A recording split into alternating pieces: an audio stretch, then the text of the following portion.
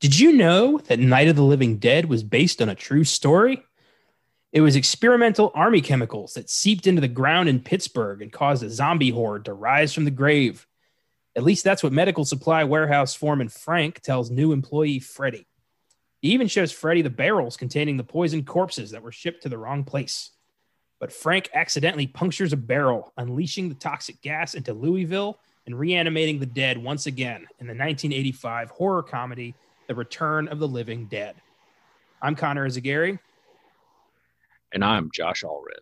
And this is FILMGAZM.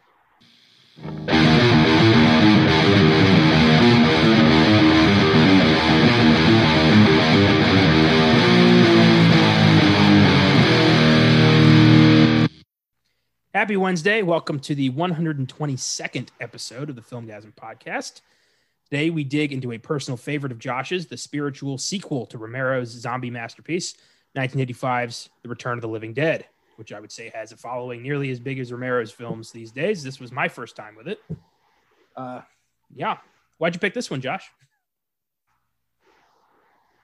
So, in like the pantheon of movies that sum my personality up, Toxic Avenger is definitely in there.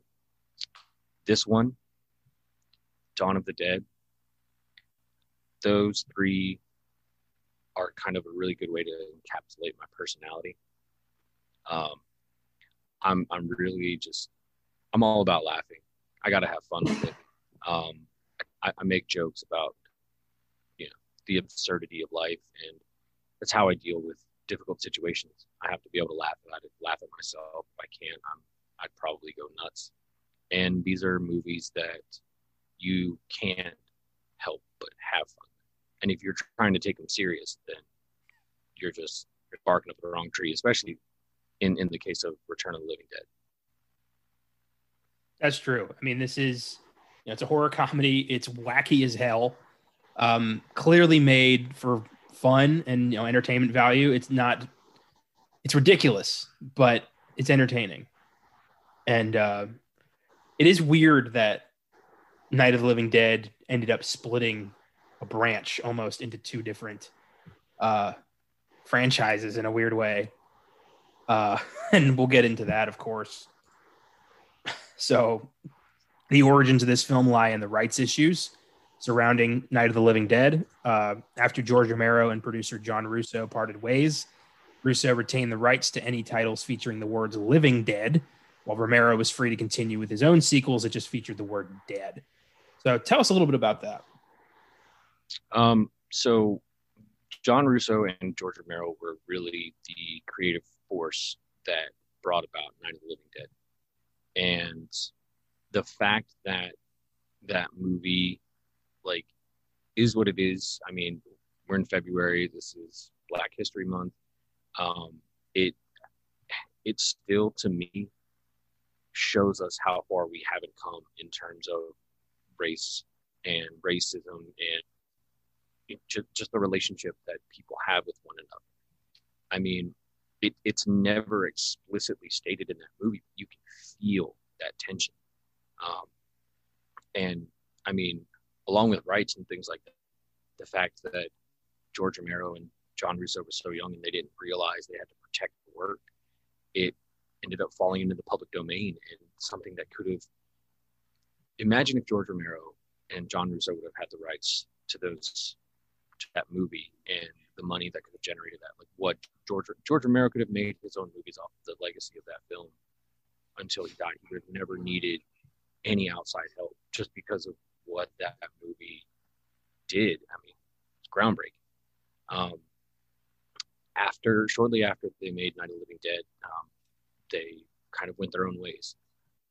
They did, like you said, they kind of made the agreement that John Russo could go out and do whatever he wanted to with anything titled Living Dead.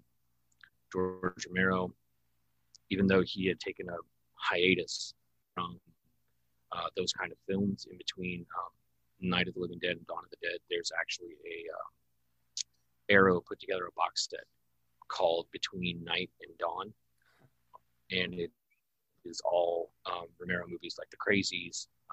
There's always Vanilla, Season of the Witch. There was also think Knight Riders was in between there too, or somewhere in that vein. Martin, um, those kinds of movies were departures from, you know, what everybody knows George Romero to be. So John Russo wrote the script, what he wrote for Return of the Living Dead, and he got together with this guy named Tom Fox, who all he wanted to do was make movies. He had no experience in movies. I think he was a banker or something weird like that. Like he had lots of money to burn, and he just wanted to get in the movie business. And I think this was like 79 or something like that they were kind of shopping this idea around, and it took a little while. Lo and behold, Toby Hooper was attached to direct this movie. Didn't work out. He ended up going to England to shoot Life Force. Oddly enough, from a script written by the eventual director Dan O'Bannon. Most people, unless you're a real, true student of the genre, might not know who Dan O'Bannon is and don't know his significance. But I mean, the guy wrote Alien. He wrote Dark Star, which was a John Carpenter movie, like one of his first movies. Dead and Buried, which is kind of a zombie movie, but not. It's such a weird, it's such a good movie. If you haven't seen that, I highly suggest you watch it. It has some of the awkwardness and humor that this movie does, but it's played a little more straight, so you don't get like the overt comedy in it. This Dan O'Bannon was brought in to quote unquote polish the script, and then they offered the job to him after Toby Hooper left, and he was like, the only way I'm doing this is if I'm directing.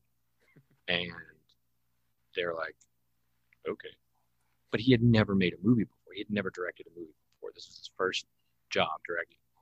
And the way he approached it was he wrote everything straight. Like, he wrote this to be straight up scary.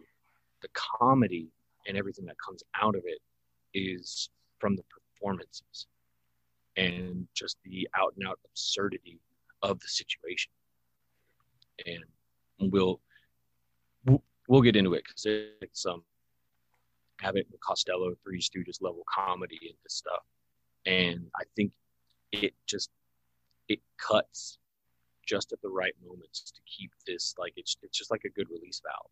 It just lets off the terror for a little bit, and you get a little bit of a laugh, and then you just keep on going, and it just ramps up crazier and crazier and crazier, but you're still laughing by the end of this thing. I wonder why. I mean, Russo and Romero had this whole thing. I wonder why it took so long for Russo to finally make good on his side of it. I mean, because 68 to 85, I mean, that's a hell of a jump. I don't really know. I don't know if he was just trying to write some more screenplays and things like that, because from my understanding is I don't know that they expected Russo and Romero, that is, the kind of response they got from Night of the Living Dead. I mean, it shook the earth. That movie, even to this day, like, it's hard for somebody that is probably raised on the era of like digital movies, slick fast cuts and things like, to watch Night of the Living Dead and like actually like get immersed in it. But it's still the story, the characters, that kind of thing. Barbara, yes, she's very, very frustrated because she doesn't do jack shit. However, George Romero kind of got an opportunity to revisit her with the remake that Savini made, which to me is one of the best remakes of a movie ever, hands down. I love 1990s Night of the Living Dead. It's amazing. I love it.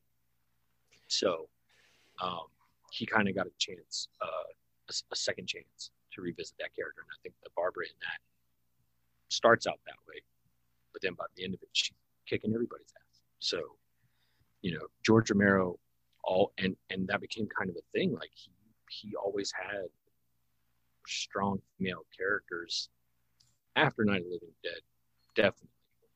So yeah, I mean, this is also Women in Horror Month, so kudos to that. Hail Barbara.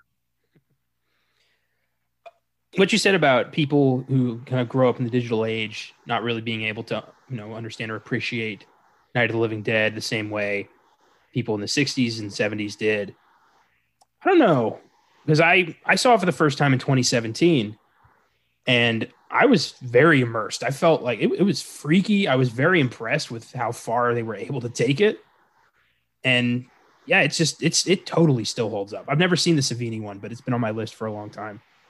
Uh, yeah, I think I've seen all the Romero ones except for Diary of the Dead and Survival of the Dead. So I would say Diary of the Dead is like Night of the Living Dead 2.0. Okay. It's supposed to be at that point in the apocalypse, if you will, for lack of a better word. It's at the beginning of that whole process. And I think it was Romero's way of kind of utilizing found footage and kind of revisiting that story, but with a different set of characters and for a different era. I don't think he intentionally started it out that way, but his zombie movies reflect the climate of the time that they're made in. Dawn of the Dead, for me, still holds up. Day of the Dead is probably my second favorite. Land of the Dead was ahead of its time at the time. I mean, even though he was openly mocking George Bush, it still holds true to this era, the last president we had. So the guy had his finger on the pulse of the culture. And I think to be able to use zombies and horror in a way to, and I've used this analogy before in writing about George Romero. He holds a mirror up and he shows us what we would do in those situations, what we would do when it all comes crumbling down. Who are we really at the end of the day? So, yeah. Yeah, he was very ahead of his time. He knew exactly what he wanted to say with these movies. He's making political statements with zombie movies, and that's really amazing. My uncle actually named his dog Riley after Simon Baker's character in Land of the Dead. There you go. And Day Riley is was a good boy. Riley. Yeah, Day is my favorite personally. Just Bub with the gun and Rhodes just getting ripped apart, screaming choke on him. I mean, come on. Oh yeah, totally. So satisfying. Absolutely. Yeah. I love seeing a horrible villain get theirs. I'm curious, what are your thoughts on Zack Snyder's Dawn of the Dead remake? So I saw it in theater. I was 2004, so I was 21. I was in college, in film school, and that was when my brain was starting to get rewired to watch and analyze movies. So that opening is one of the best openings to a movie in the 21st century as far as a horror movie goes. It throws down the gauntlet and lets you know that you're in for a wild ass ride. I also liked how, and I would have to revisit some of the special features to see if this was truly his intent, but a lot of those shots with the camera attached to the car and stuff like that's very GTA style, like shooting. So, I mean, the overheads when Sarah Polly's character is trying to escape, all of that is just GTA looking stuff. And I don't know if you know this, but fun fact, the helicopter that's flying through there at that point is supposed to be the WGON TV helicopter that Francine was flying in Dawn of the Dead. So, there you go. That's awesome. I haven't seen the Dawn of the Dead remake since I was 12. I I remember certain moments, but I don't remember the overall narratives. That's one I'm going to have to revisit. Yeah, I mean, there are parts of it that I like. It introduced me to Richard Cheese, so I can't be too upset about it. Richard Cheese is a ridiculous, and he's just one of those things. He shouldn't be as good as he is and have as much fun with what he does. I love him. It's a guilty pleasure of mine. They're just, I don't care so much for like his, like Snyder's constant use of, you know, high speed filming, so everything's in slow motion and all this other shit. Like it just, I I I feel like a director can have an impact with their style and put their, for lack of a better word, footprint on something without taking you out of the movie that you're watching. I mean, George Romero did it, and he wasn't flashy with his camera work or anything like that. You know, you're watching a George Romero movie based on what you're seeing and the characters that you've got. Zack Snyder is like all about just having this crafted image in front of you and showing that he's in control. And I felt it was pretentious.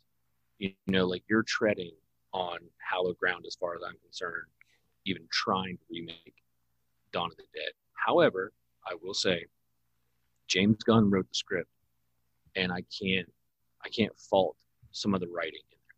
And the writing is great. James Gunn is an amazing screenwriter. Also, by the way, a Trauma alum, so thank you very much. But yeah, like I have to kind of watch it, and I'm just like, yeah, it's all right. And I got shit a lot. People are like, man, the movie's so good, it's so great. No, fuck off. As far as I'm concerned, it is a poor attempt at trying to capture what George Romero did. So, sorry. Hot take, whatever you want to call it. Come at me, bro.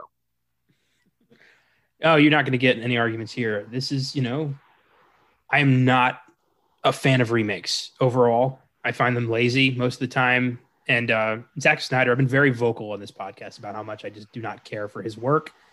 And yeah, I don't know. I hate when they remake, my favorites. Like there was one time that actually pulled it off, and that was Fright Night. The Fright Night remake, way better than I expected. But, they did a little something new with it. It wasn't a shot-for-shot remake. So it can work, but most of the time you get like a Psycho or The Fog, where it's just dog shit. Yeah, and so I feel like if you're going to do it, it should either have some thread connecting you from the original work, whether it's like the writer or something like that, or you need to be brave enough to treat it like a cover song and just make it your own. Yeah. Like take a chance with it. The fact that George Romero had his hands on the 1990 version that Tom Savini directed, not to mention the Tom Savini connection, the guy that did so much special effects work and made his name by working with George Romero, those two working together, it's a brilliant movie. I love it. And yeah, definitely check it out. You're not gonna be as satisfied, I think, as watching Night of the Living Dead. But when you watch that one, you're gonna be like, okay, cool. Romero did something else with this. He had a chance to actually like fully flesh out Barbara. Barbara has the best arc in there. Bill Moseley has a cameo as her brother. So, Johnny, like, come on, can't go wrong. Tony Todd, please. Damn. Tom Tolles is Cooper. I mean, can't go wrong. That's awesome. Yeah, for sure. That sounds like fun. So back into Return of the Living Dead, we talked about Dan O'Bannon offered the director's chair after he was brought in for a script polish. Toby Hooper backed out. For those of you who don't know, Dan O'Bannon is the screenwriter behind Alien and also Dark Star, Blue Thunder, Total Recall, just to name a few. Life Force. He passed away in 2009 at 63 years old from Crohn's disease, but he definitely left his mark on horror. And he's a guy that should be more well known, I think. Yeah, totally. Everybody who talks about him talks about how brilliant of a screenwriter he is. and that is an art form in and of itself. I still have yet to crack it, so I could only hope that I could be as prolific as somebody like Dan O'Bannon. Yeah. And I'm trying to start getting my hands on reading actual scripts. I have I think it's like one of the early drafts of Alien. So I want to read it. I haven't read it yet. I want to read it. I want to actually like take some time to like make some notes and stuff like that. But yeah, like Dan O'Bannon was really like he was a little bit of a overbearing in the production and kind of how he approached things. But what came out of this movie, go for it. Like just keep letting him do his thing. I love this movie so much. Let's talk a bit about the cast. We have Clu Gallagher as Bert, the owner of Unita Medical Supply. Gallagher has appeared in such films as The Last Picture Show, A Nightmare on Elm Street 2, Freddy's Revenge, Tapeheads, and most recently, Once Upon a Time in Hollywood as the bookstore owner, which is crazy. And he was like the fourth choice. They went to Leslie Nielsen. He wanted too much money. He offered it to somebody else. He passed. They offered it to somebody else. He died. And then they got Clu Gallagher. Yeah, he was. I think he was in like some westerns and stuff early on in his career. His son John. I don't know if you remember this show that was on HBO called Project Greenlight that had Ben Affleck and Matt Damon heading it up. His son John was a contestant on there, and he wrote this movie called Feast, and that movie was the subject of one of the seasons of Project Greenlight. And John got his dad, Clu, to be in it. And that movie is a monster movie, super gory. It's like the fact that this movie exists is wonderful to me. And the fact that it's, a son directing his father is even better. So definitely check it out. It's a total party movie. Like you should have friends over, beers, pizza, and you should probably eat after you watch it if you're still hungry after that. But yeah, it's awesome. Good. Yeah, that's great. I love, one of my favorite things about this show is getting to kind of discover new shit that I just had never heard of or just like completely passed me by. And yeah, I'm sure I'll get to feast at some point. Oh, okay. So bringing up Clu Gallagher, he coming in late actually had some benefit to the performance. They were rehearsing for like a couple of weeks prior to shooting. So all of the cast, everybody except Clu, were, very involved with each other. They kind of had time to flesh out the characters, their relationships and all that stuff. And here comes Clu 2 weeks before shooting. And everybody just treats him like, oh, you're the new guy. You're the outsider. All right. So also fun fact, Tom Matthews is very much a method actor. So like he was really immersed in what he was doing. So I think the performance you see out of him in this movie is somebody just totally like diving into being this, really kind of dumb kid who has no idea what he's getting himself into and is totally out of his depth the entire time and doesn't realize the dumb shit that comes out of his mouth when he says some things that he says. So him and James Karen, the relationship they have in this movie is wonderful. I love it so much. Oh yeah, they're ridiculous. James Karen is Frank, the poor bastard who really starts all this. Karen appeared in such films as Poltergeist, Any Given Sunday, Mulholland Drive, and The Pursuit of Happiness. Hell of a resume. He died in 2018 at 94 years old from cardiac arrest. But he is just outrageous in this movie. He's so over the top. It's insane. Yeah. So there is a documentary about this movie, like the production of it, and they talk to all the cast and everything. And James Karen talks about how he is so happy to just be working, so happy to just be doing what he's doing. And that infected everybody else in the cast, like his positivity and him being excited when things were really terrible and they're like shooting in the rain and all this stuff. And he's just like, hey guys, we're getting paid to make a movie. So like that optimism is wonderful. But like that's how he plays Frank. Frank is just like this overly optimistic guy. And you're just like, you're looking at him like, dude, everything that is dead in your warehouse is moving. What the fuck are you doing? Like, get out of there, run. He's still just trying to, like we can talk about some of their jokes in a minute. I'm just gonna keep going. Hell yeah. Tom Matthews plays Freddy, the new hire who becomes a zombie. Matthews appeared in such films as Friday the 13th Part 6, Jason Lives, The Peacemaker, and Return of the Living Dead 2 in a different role, which is just great. I didn't know he was method. That is insane. Just his commitment. I love when people put that level of commitment into a movie that just doesn't feel like anybody put any commitment into it.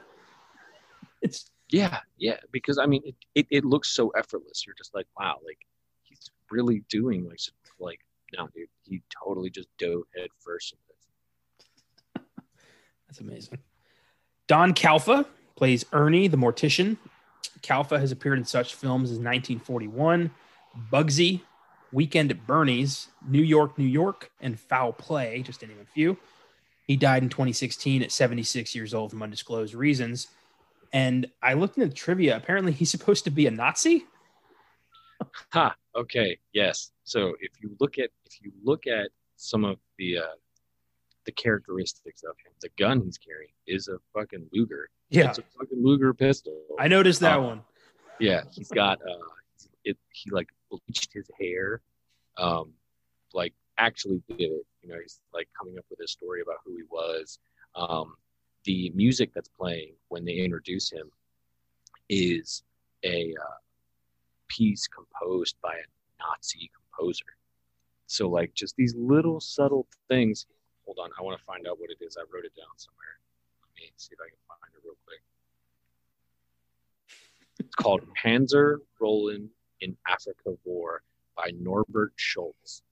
That's what's playing in his Walkman when he's embalming a corpse, is a freaking Nazi like tank charge. Oh my God. Why? Like it never comes up in the movie. Why'd they put so much detail into making this guy Nazi?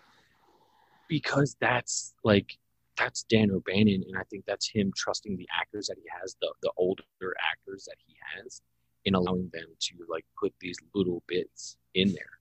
I mean, I don't know if you picked up on it. Clu Gulager's name is Bert. His buddy's name is Ernie. Bert and Ernie. How did I not see that? See? Oh my God. That's what I'm saying. Like just little touches like that. Little touches like that. And then you see them bounce off each other and you're just like, holy shit. These fucking guys, like, it's perfect. It's perfect. That's fantastic. Oh my God. Beverly Randolph plays Tina, Freddie's girlfriend. And this is the most high profile thing that she has appeared in. After this, she didn't act again until 2015 for the film No Solicitors. She's done a couple films since then, but yeah, it was just a 30-year gap. And I don't know why. Sometimes people just grow out of it and get the bug again, I guess. Well, I mean, some people just never go for it again. I mean, I think that also says something about how hard the business is. I mean, you look at somebody like Linda Blair, who pretty much, skyrocketed to fame off of The Exorcist. And then now you see interviews with her and she like won't talk about certain things from back then. Like this is a rough business, unfortunately. I mean, when you think about artsy-fartsy people running around playing pretend, you don't think it's like could actually like physically and mentally damage people, but it does. It's all in the name of art. And also, in the 80s especially, there's a lot of, teenage girls to pick from, frankly. I mean, it's nobody really stands out apart from like, maybe Molly Ringwald and a couple other people, but it's a cutthroat business, especially for, I would say, women, especially. Just you got to do everything you can to stand out. And sometimes people, experience it that one time and are like, that was a nightmare. I don't ever want to go through that shit again. And yeah, it just doesn't work out for some people. Some people, their dreams turn sour, and that's a shame. Yeah. Well, I'm hearing her talk about it. Like, she looks back on this fondly. Well, that's good. And really, if you see her talk, you're like, holy crap, that is Tina. Like, she wasn't pretending at all. Like, she was just being her genuine, bubbly self. And I mean, she was definitely getting it in this movie. I mean, all the mud, terrible things happened to her, and she still had a smile on her face. That scene where she meets the tar man.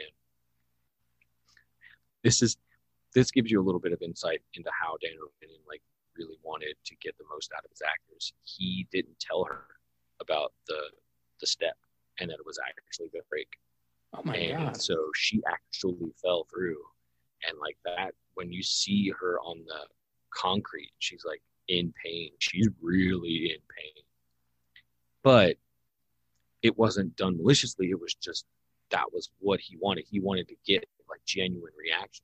She didn't meet the actor in the makeup until that moment, until that scene, to get that genuine, like, so when they did that rack focus of her reacting to the tar man, that's pure, like, unfiltered, just shock and dread and fright in her face.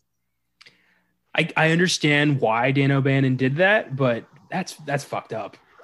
And oh my God. It is. And I don't necessarily agree with it. If I was in that position, I would probably find a way to make it safe for, somebody taking a fall. But to try and get like a genuine response from somebody, that, yeah, I can understand the motivation behind it. For me, taken from trauma, I don't want to hurt anybody. Safety to people and property. Yeah. Isn't it crazy how far the industry's come when in the 80s you could just drop an actor through a flight of stairs and nobody cares? Yeah, or, in the case of Kubrick and Shelley Duvall, just torture her the entire time, take after take after take after take. Yeah. But good God. Some people use that as a mask to, it's all for art. Like, really, you're just a sadistic fucker and you want to get what you want to get. You're not thinking of the person as a person. You're just treating them like a tool. It's not fair. No, Kubrick's work was amazing, but he did that shit constantly. Yeah. He loved abusing everybody. Yeah. Finally, Linnea Quigley plays Trash, the exhibitionist who literally gets caught with her pants down. She's appeared in such films as Night of the Demons, Silent Night, Deadly Night, and A Nightmare on Elm Street 4, The Dream Master, among a lot of other things. And she was I watched this with my parents. And I was not expecting that. And I just had to be like, that is a very interesting floor there. You can go back and tell your mom that is not a real crotch you guys were staring at. It was a prosthetic. I read that. Like, I read about all the detail they put into making sure the crotch was acceptable.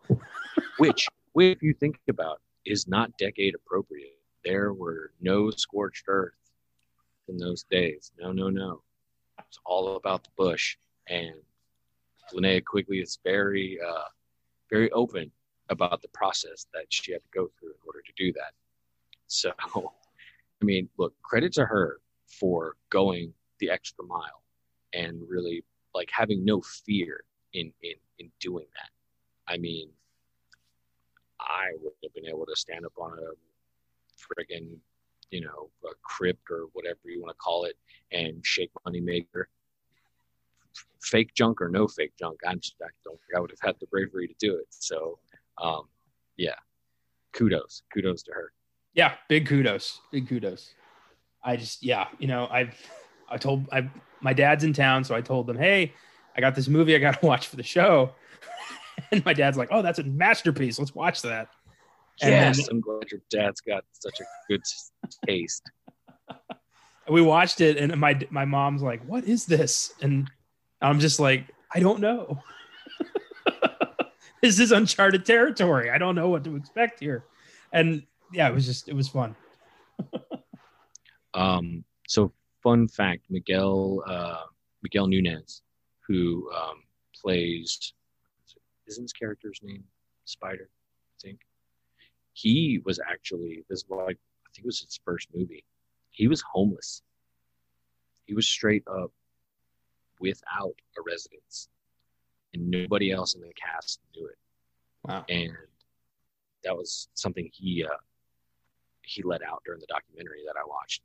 And he was like, yeah, nobody knew, but he was homeless. Like, he was genuinely like living on the streets when he got that movie. Shortly after that, he was in Friday the 13th part 5, I think. I think it was part 5. Those damn enchiladas. Yeah. And then he's been an actor for years. So yeah, there you go. I know this is going to really kind of probably hurt my horror street cred, but I immediately recognized him as the voodoo guy from Scooby-Doo. Well, it's probably going to ruin my cred, but I also watched Joanna Man, and he was in that, so whatever.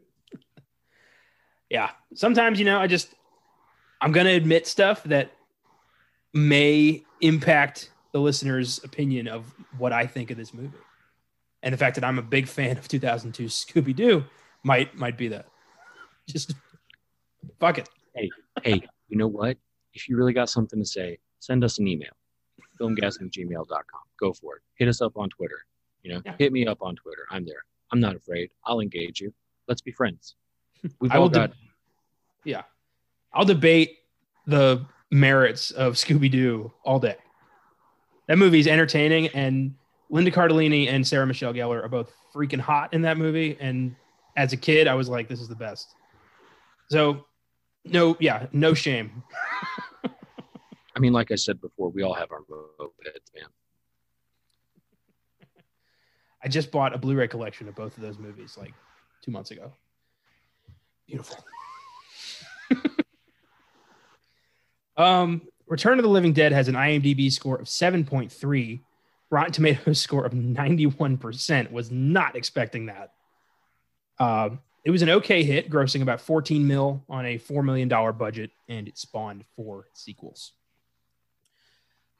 So let's talk about this film. So obviously, this is a longtime favorite of yours. This was my first time with this film. What a weird zombie movie. Definitely ahead of its time in a lot of different ways. It's the first time I ever, I guess this is the first time we ever saw fast zombies. I always assumed that was 28 Days Later, but here we are with fast, intelligent, scheming zombies. That's right. Danny Boyle ripped off Dan O'Bannon. Go ahead and say it. Yeah, okay. But that was just so odd. I wonder why that trend didn't continue. Because I think that didn't become mainstream till 28 Days Later, but here it is with zombies who are just, swarming extremely fast and also talking. That's something I've never seen before, talking zombies. Yeah, well, I think that just adds to its slapstick cred. Like, you're not thinking that that's going to happen when you're seeing this. Yeah. And when the first zombie shows up, I think it's the yellow man, the guy in the freezer, and he's a straight up frozen popsicle. Like, how do you think he's going to say anything for starters? And then, oh sure, he says the first thing on brains, and there's like, what the fuck? Okay, fine, let's go. This is the kind of movie we're watching. I'm all for it. The introduction to Freddie's Friends, there's a song by The Damned. It's one of my favorite punk bands of all time. And that was the moment, when that shot hit, I was like, I'm in. This movie is for me. This is for me and my people. And I immediately fell in love. Like I could not appreciate this movie more when it was like speaking directly to me. Fair enough. Yeah, I love that. For me, it was the part where I'm like, all right, I know exactly what kind of movie this is. It's when the zombie gets on dispatch and is like, hello, dispatch, send more paramedics. What the hell is this? Then later, another one, send more cops. Like, come on, dude. Funny enough, this movie also planted the seeds into the public consciousness that zombies only eat brains. Yeah. That's funny. I've always wondered where that came from, because every zombie movie I've seen, it's flesh. They never eat brains. And here we are. Brains. Finally, a question answered. Very adamant about what they like. Oh, and yeah. Not only that, it's not just a throwaway. It actually has a purpose. When the half zombie later on explains why they eat brains, and then you're like, wait a minute. Your brain produces endorphins. Endorphins make you feel good. So it acts like you could actually rationalize that. You can actually be like, yeah, that makes sense. Okay. Yeah, all right. I'll buy it. The whole concept that like when you die, you are just constantly in pain and can't do anything about it. That's fucking horrifying. I've never thought about that. Like death has always been kind of a peaceful, like, well, I don't have to think about anything anymore. Now I'm thinking like when I die, it's just hell forever, constant rot that I can constantly feel. Holy shit. That's the most nihilistic approach to death I've ever heard in a film. And yet you weren't thinking you were going to be contemplating existential thoughts such as that when you turned on a movie called Return of the Living Dead. Just another tally mark as far as I'm concerned as to why this movie fucking rules. It makes you think about shit that you're just like, why would I even want to think about it? The pain of being dead? Come on. God. You could write, an endless field of philosophical essays about that shit. And here it is in a 85 zombie comedy. Exactly. Bonkers. I love that this film is based off the idea that Night of the Living Dead really happened and the government covered it up. Yeah. And see, okay. So from what I understand, and I got Russo's screenplay and I haven't had a chance to read it yet, but from what I understand, that was kind of like the framing of it, is that the government was trying to cover this up. It was their fault that this happened. The fact that in Night of the Living Dead, you hear that it might have been caused by a satellite, that this is why the dead are coming back. And you're like, no, that's all bullshit. It was the government's fuck up, because everybody knows the government, especially the one that was the previous administration that was in here, always full of some inept motherfuckers who are just content to get paid and not actually do their job. And that's kind of like, it's kind of the running theme through the first three movies, is the government and the military are totally out of their depth and are struggling to cover up their mistakes the entire time. By the third one, they're actually like, oh, we know what we're doing. We're going to create super soldiers, blah, blah. Of course, biting off more than they can chew, and it ends up biting them back.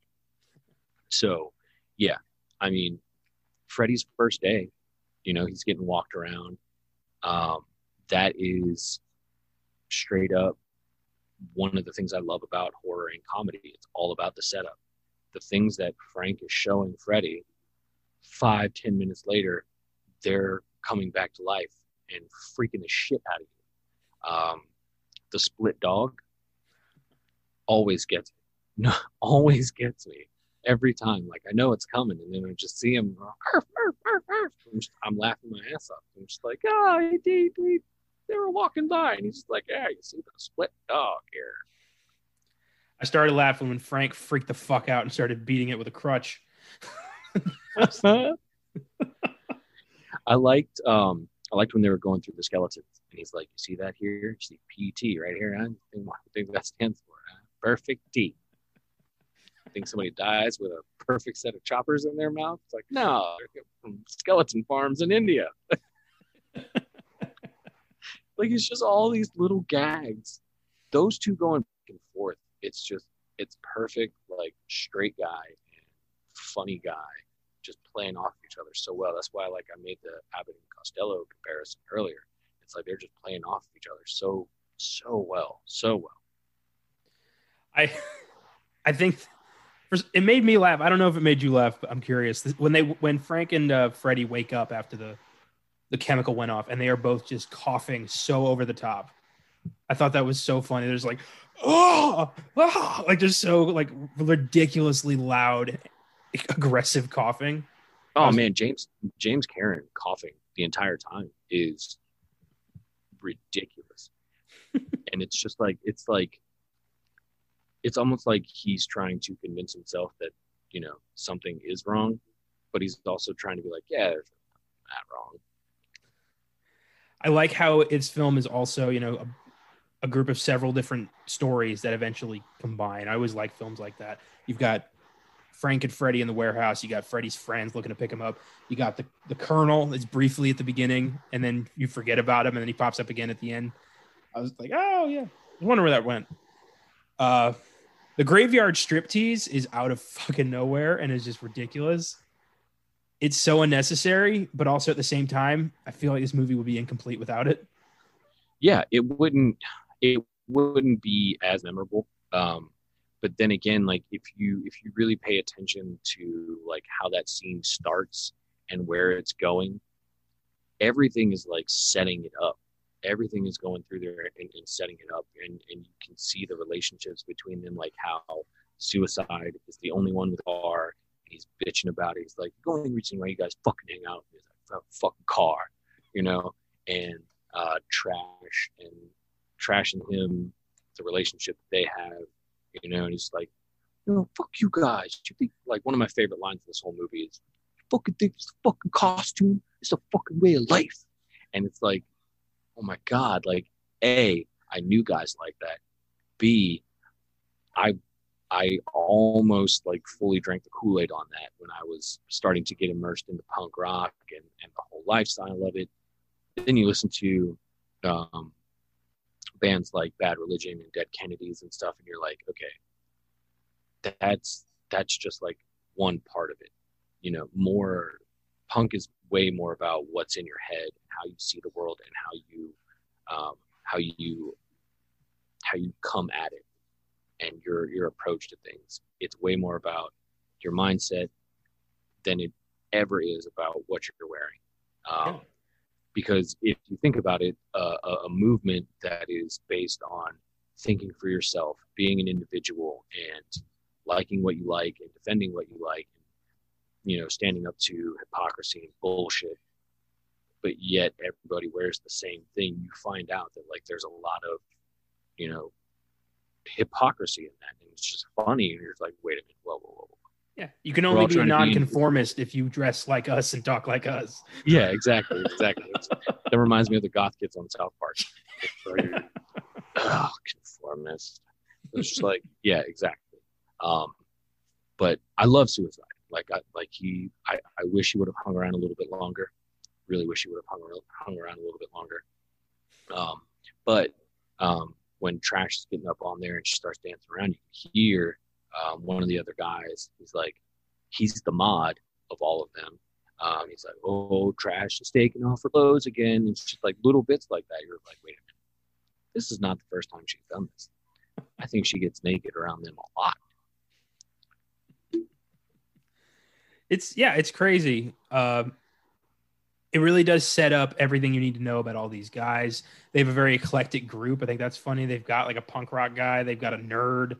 They're just hanging out. And I don't know if that's entirely accurate, but I don't care. Oh, no. It's okay. So kind of give you a little breakdown. Okay. So like you have like punk kids who are represented more by like Suicide and Trash directly, Scuzz, those guys are like the straight up hardcore like punk rock kids. Yep. I can't think of the character's name, but the guy who's dressing up looking like a nerd, he's a mod. So he's essentially like kind of just like, you know, more of a trendy kind of punk dude. He's not all about that kind of punk, but he's about punk.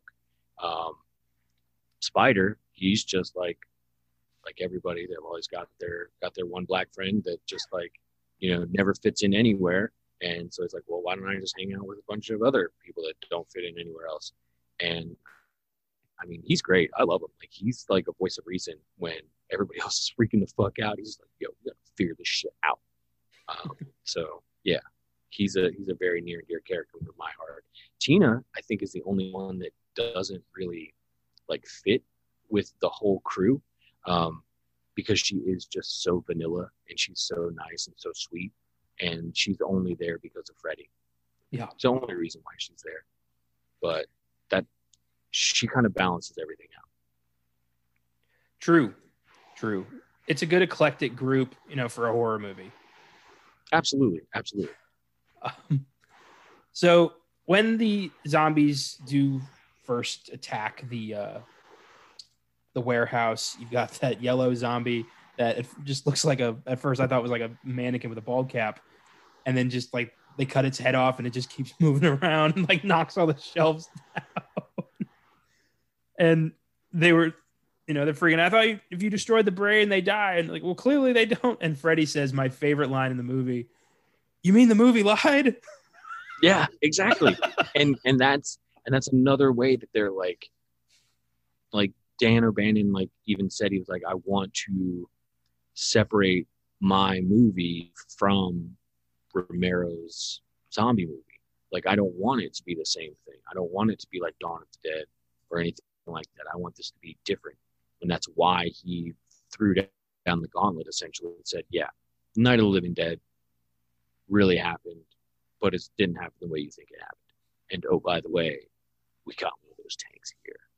So yeah, like that whole exchange is just rapid fire, and it's so funny.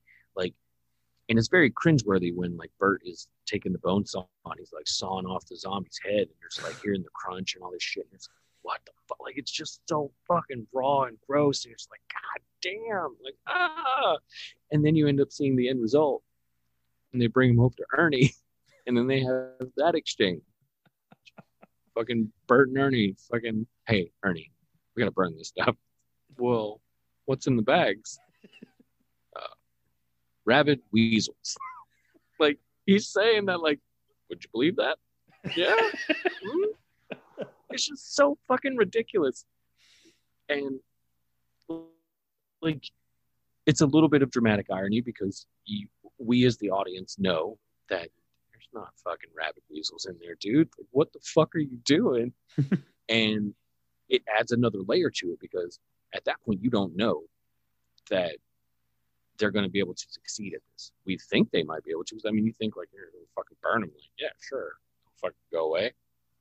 No, I'm just going to make it worse. This movie is just a series of bad decisions making shit progressively worse to where by the end of it, you're just like, oh man, we just got to nuke the fucking problem. Well, there's so much like in that scene where I love Ernie's reactions. Like, you can't burn these animals. That's cruel. And Bert's just like, you just got to trust me on this. Which, if you think about it, that's funny too. Coming from a fucking Nazi, you can't burn animals. That's wrong. Holy shit.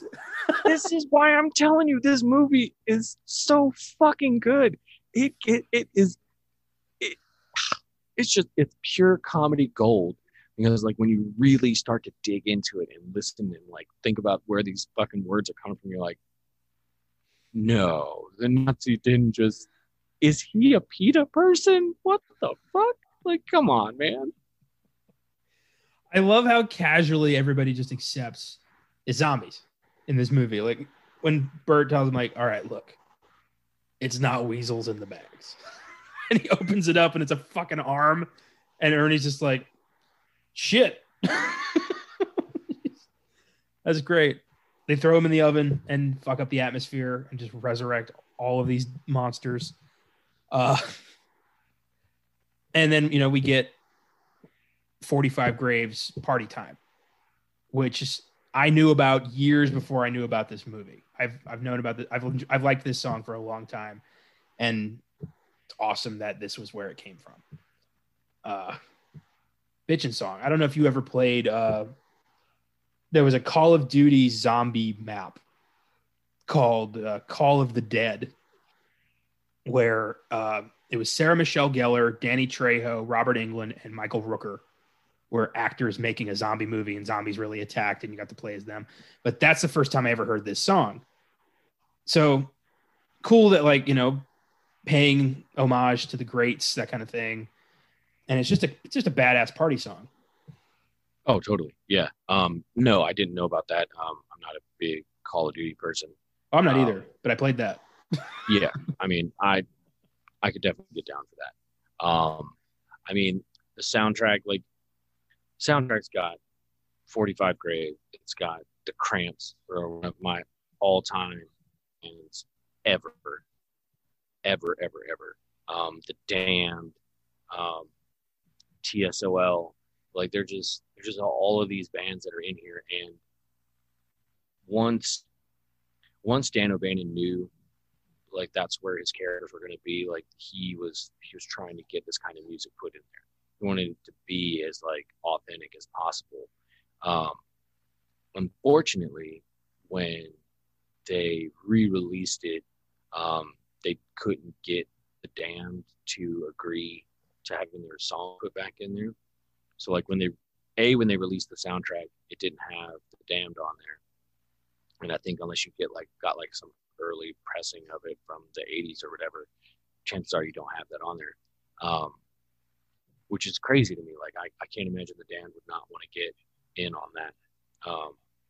But again, it's just one of those things, like, it was very influential to me. I think that was one of the first times I heard the Cramps, and I was in love. I listen a lot to the Last Podcast on the Left, and one of the creators, this guy Marcus Parks, he has a music history podcast called No Dogs in Space, and he and his wife Carolina do it, and they did a whole, like, first season on the history of punk rock, and one of the bands covered was the Cramps. So I got, like, a deep dive into the Cramps, and I appreciate them that much more. Matter of fact, it's like last weekend or weekend before that, I was playing the soundtrack, and my kids actually got up and danced with me when Surfing Dead came on. So I feel like I'm doing something right if my kids are dancing to Cramps and they're not even teenagers yet. So proud dad moment. Oh, that's great, man. I'm happy for you. That's awesome. Let's talk about the Tar Man. So he's kind of the face of this movie. Awesome makeup effects on that thing. It's the goofy, like, googly eyes and the big mouth. It looks like a parody of a zombie, but it works. Oh, and totally. I don't really know why it works, but it does. I think it works because it's so outlandish, and the actor, his name is Alan Troutman, I believe. He had a very, very interesting approach to how he played it, and I think the way he moves and the way he looks, like, his skin has just been, like, turned into goo, and he's just falling apart with every step, and it's just like, it just looks like he could crumble at any moment, but he could still chomp fucking head off. That, to me, is absolutely terrifying. Not to mention the fact that you see a fucking walking skeleton essentially with full blown eyeballs coming after you. Like, I'm gonna shit my pants. Tony Gardner was one of the effects artists working on that, and he went on to work with Don Mancini in a lot of the Child's Play movies. So this got his career started really early. I think he was only in his 20s when he was doing this. So yeah, this movie launched some careers when you think about it. The fact that Tommy Jarvis was in this movie, Linnea Quigley becoming a bona fide 80s scream queen out of this. There's just a lot of people that are there that, came from this movie. So it definitely earns its respect for that. For me, for sure. Right on. I love the transformation of Frank and Freddy and how gradual that is. But also when the paramedics show up and are like, you have no blood pressure, no pulse, no heartbeat. You're dead somehow. And they're just like, what? We're dead. It reminded me very much of Death Becomes Her when Meryl Streep goes to the doctor's office and Sidney Pollack's like, you don't have a heartbeat. I love little bits like that. It's a cool idea that you don't see very often of just a doctor analyzing a dead person and not realizing it. Yeah. I mean, I think the fact that, Tom Matthews' approach being like full method, he's just absorbing himself into that. Slowly, he's becoming frozen with rigor mortis and all of these things. He has the benefit of doing this role twice. He and James Karen were in Return of the Living Dead Part 2, essentially playing their same characters. And yeah, when we get to talk about that, I'll talk about how much I don't like saying I hate movies, but that movie really gets under my skin just because of how lazy it is. Yeah, I love them. They try to move them and they just start screaming. And then when Freddy just gets up and it's like, I love you. You have to let me eat your brain. Like, it's a great over-the-top delivery. And knowing that he was method just makes that even better. Yeah, totally. No. I don't know if you noticed this, but his bomber jacket on it says, fuck you. Yeah. Yeah, I got that in my trivia coming up. That's hilarious. And then we come to a pretty sad, touching moment where Frank cremates himself. I mean, holy shit, like takes his wedding ring off, like prays briefly, and then just hucks himself into the fucking oven. Yeah, Jesus. that was all James Karen. He came to Dan O'Bannon with that. Credit to Dan O'Bannon for letting him go for it. Again, kind of showing you like these characters who have, not all of them, but some of them have like really good arcs in them. And Frank, not wanting to come back like that, it's a very noble way to die. Very samurai of him to take his own life. So he doesn't come back and go after his wife and chomp on her and his kids. I love when they finally do decide to call the army. The colonel's like, why didn't you just call this number immediately? Like, it says in case of emergency right on the barrel.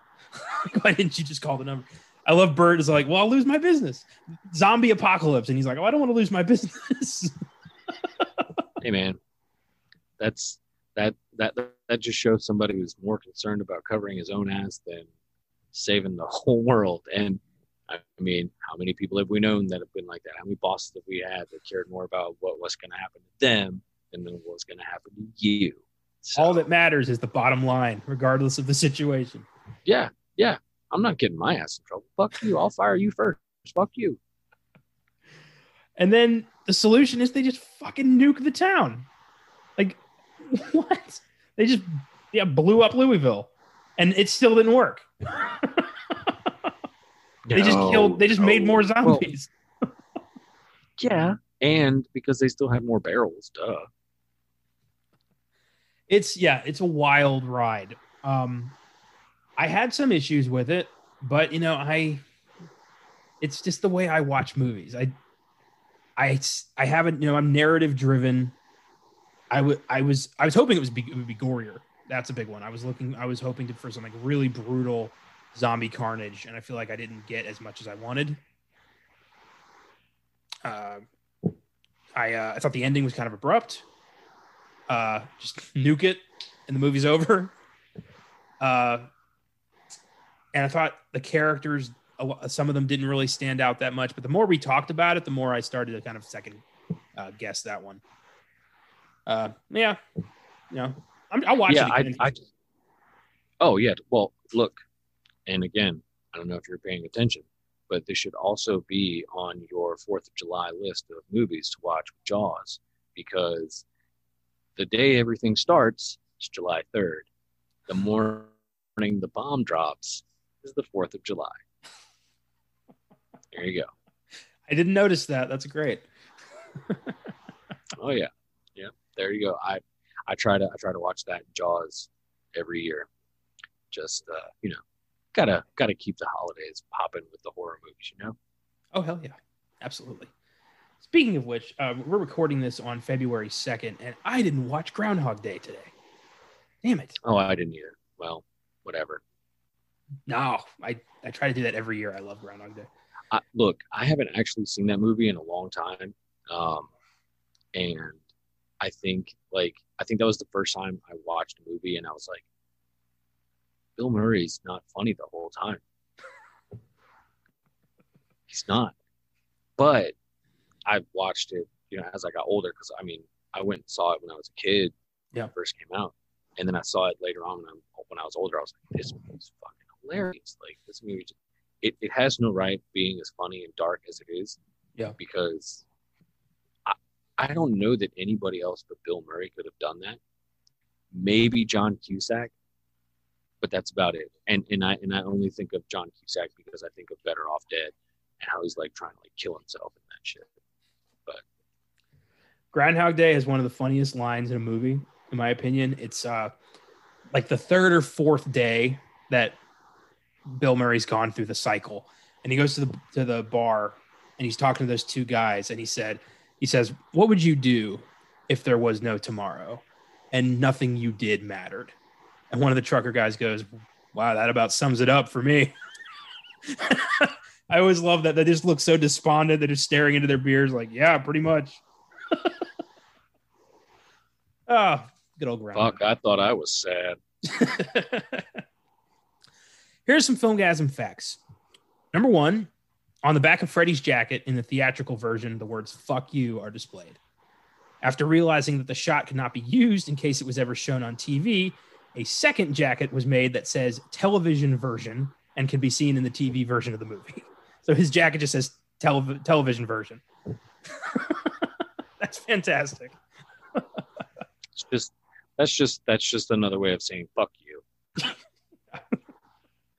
Number 2, Dinah Cancer, the lead singer of the punk band 45 Grave, whose macabre song Party Time is memorably used in Return of the Living Dead, agreed to become a model for the special effects crew of Fright Night Part 2, who needed a girl smaller than the film star Julie Carmen to create the right body mold for the monstrous vampire bat creature that Carmen turns into. The crew also found Dinah's unusual last name interesting and a small sign that she's the right girl for the job. So the lead singer of 45 Grave was a model for Fright Night 2. I thought that was cool. I did not know that. That's fantastic. Number 3. I actually bought, hold on, little aside. Yeah. I bought Fright Night 2 from a website that will essentially send you a sort of bona fide copy of it, because Fright Night 2 is out of print. Yeah. But I got it on Blu-ray, so I'll point you in the direction of that, because I haven't watched it forever, and I found this website from another podcast. Oh shit! So I'll send that to you. I got to see it through a YouTube version. Like, somebody uploaded it to YouTube in HD, and I watched it, and I thought it was terrible. Oh no, it is. It's totally terrible. But it's just one of those things where you're just like, why couldn't they just get this right? Like, they have the whole template. Why couldn't you get this right? Yeah, it's a damn shame. It really is a damn shame. And yeah, I don't know, maybe. Why not? One of those kind of novelty movies that maybe 8 people have. Exactly. Yeah, it's not a bad idea. Number 3, Return of the Living Dead invented the popularized notion in the public conscious of zombies eating specifically brains as opposed to simply flesh, and that zombies groan brains as they walk. It is also the first film to ever show zombies being able to run, as well as being able to speak and being in possession of more than base animal instincts. It is a popular misconception that George Romero invented this specific trait as part of his Night of the Living Dead series, though he has emphasized it was not his idea. So yeah, this film is a pretty big pioneer for the zombie subgenre, and that's pretty cool. So let's look at the sequels. First up, 1988's Return of the Living Dead 2. Some kids unearth the barrels, accidentally revive the dead again. James Karen, Tom Matthews, and Jonathan Terry return.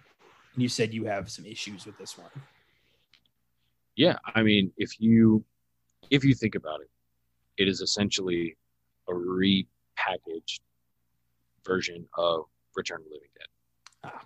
James Karen and Tom Matthews play grave robbers, and James Karen is essentially showing Tom Matthews around on his first night at the job. God. Just fucking terrible ass shit, and they both get bit, come under are slowly turning into zombies throughout the whole movie, going through the whole same thing again. The difference is there are kids this time that are kind of like the main focus, and it's really not even like a bunch of kids like you had the punk kids in Return of the Living Dead.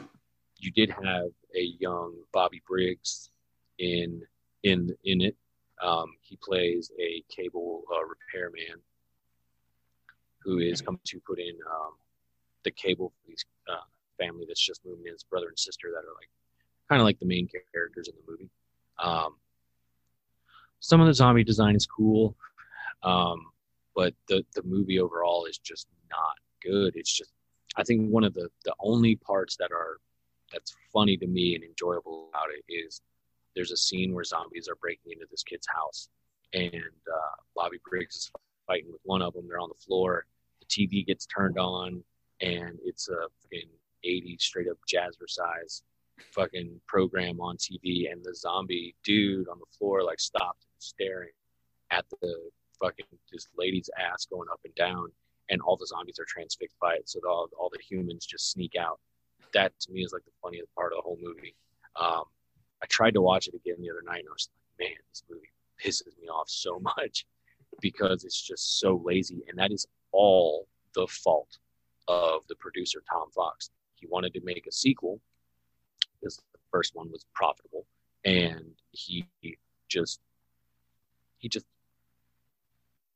got lazy. The director tried the best he could to write a good script. It was just a rehash of the first movie. It's terrible, fucking garbage. I don't like it.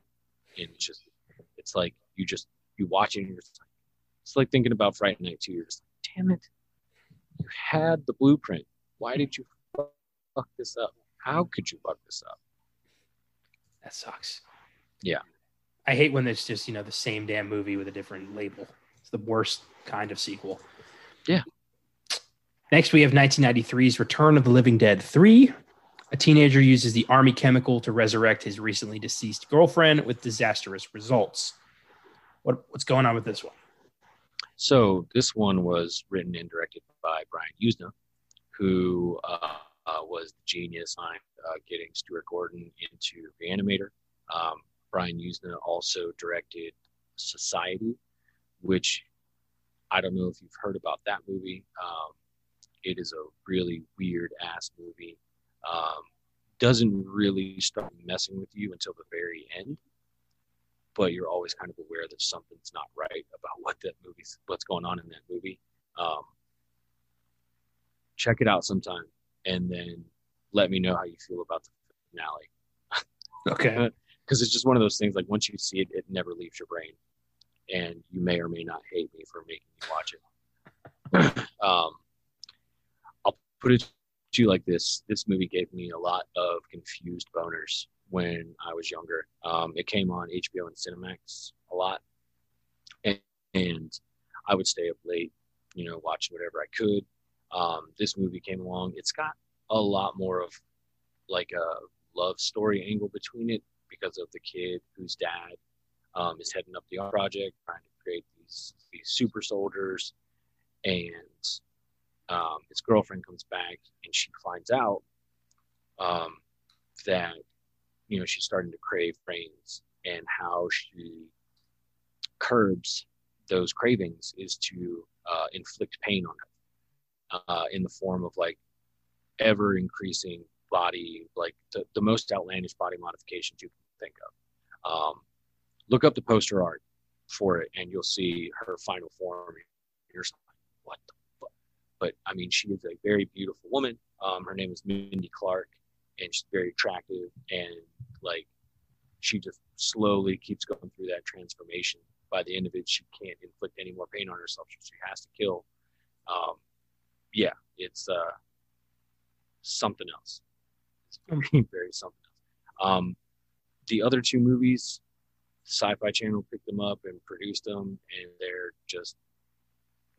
they're sequels in name only. They're fucking god awful movies. Terrible, terrible ass movies. The fact that they put them out like back to back lets you know that they didn't do anything in the way of actually, that they're putting out. They're just taking the name and slapping some zombies in there, and they're like, oh, Living Dead. No, it's fucking horrible. Oh, that sucks. So Necropolis and Rave to the Grave are just garbage. Hot garbage. Yeah, I kind of figured they looked leagues worse, and that's saying something. I gave Return of the Living Dead a 7. It's pretty entertaining. I did expect a lot more gore. I like the wacky shit. The ending's a little abrupt, and I thought the characters were fairly forgettable, but I'm warming up to that one. Yeah, I mean, once you start thinking about like all the gags in there and like all the characters, you start to really realize Dan O'Bannon knew what he was doing when he was writing this thing. Something we didn't touch on that I want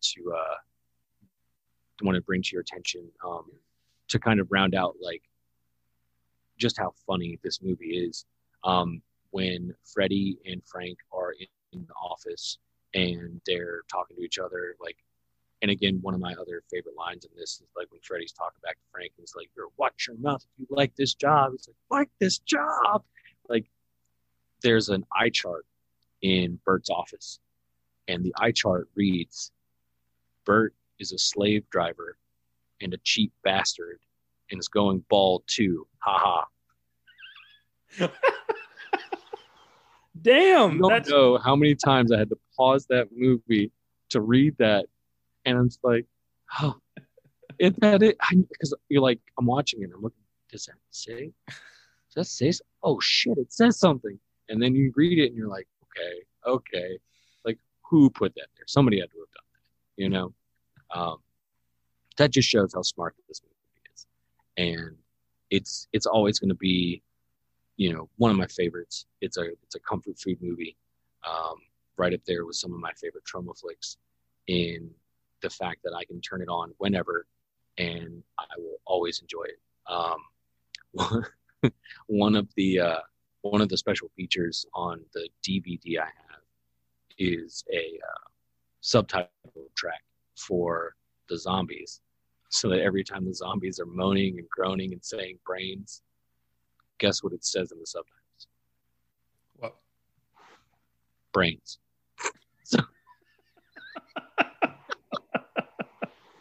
That's so stupid, but so brilliant at the same time. It's great. It's just like little touches like that. It's just why I love this movie much. The documentary I watched, you can find it on YouTube. It's called More Brains, of course. And it's really, really good. Check it out. It was of the Shout Factory release of this movie. Regrettably, I didn't get my hands on it. It's out of print now. and it is retarded expensive. If you're trying to hunt it down, good luck to you, and hopefully somebody else will get their hands on it at some point. They can put it out again. But yeah, as far as like my rating of it, it's a 9 or 10. I think I wrote a 9 on my review. Yeah. I could easily put that in my hall of 10s, just because it means a lot to me for many different reasons. The music, the fact that like it meshes well with my sense of humor. And like I told you, like when you watch this, like if you don't think of me when you watch this movie, it's like, what am I doing wrong? Like this is everything I love about horror movies and movies in general. You know, don't take yourself too seriously. Don't commit the biggest crime, and not have fun. Don't be boring. This movie is anything but boring. So. Yeah, that's true. Awesome. Well, that's all for this week, folks. Thanks for listening, and thank you, Josh, for being here today, bringing this film to my attention. Oh yeah, hey, happy to be here. Also, happy birthday to George Romero. His birthday will be on the 4th of February. So, this episode's coming out tomorrow. But yeah, happy birthday to George Romero. I have no idea where I would be in my movie loving experience if I didn't have him around. So yeah, gotta show some love for one of the best directors in cinema history and one of the best American storytellers ever. Absolutely, man. I did Creep Show on my own early on in the show, and then Austin and I did the Dark Half, but that's it for Romero. We've yet to tackle the Dead movies. Well, I'm ready when you are. Oh yeah. Beautiful. Next week goes back to Julie as we discuss the 1987 romantic thriller Fatal Attraction, starring Michael Douglas as a cheating husband and Glenn Close as the psycho he sleeps with. One of the few horror flicks in history to get serious Oscar attention, and a first-time watch for Julie. Sure to be a fun episode. It's been a long time since I saw Fatal Attraction. That'll be a blast. Psycho Hose Beast. Don't miss our look into Boogie Nights on Oscar Sunday and another sneak preview on Monday.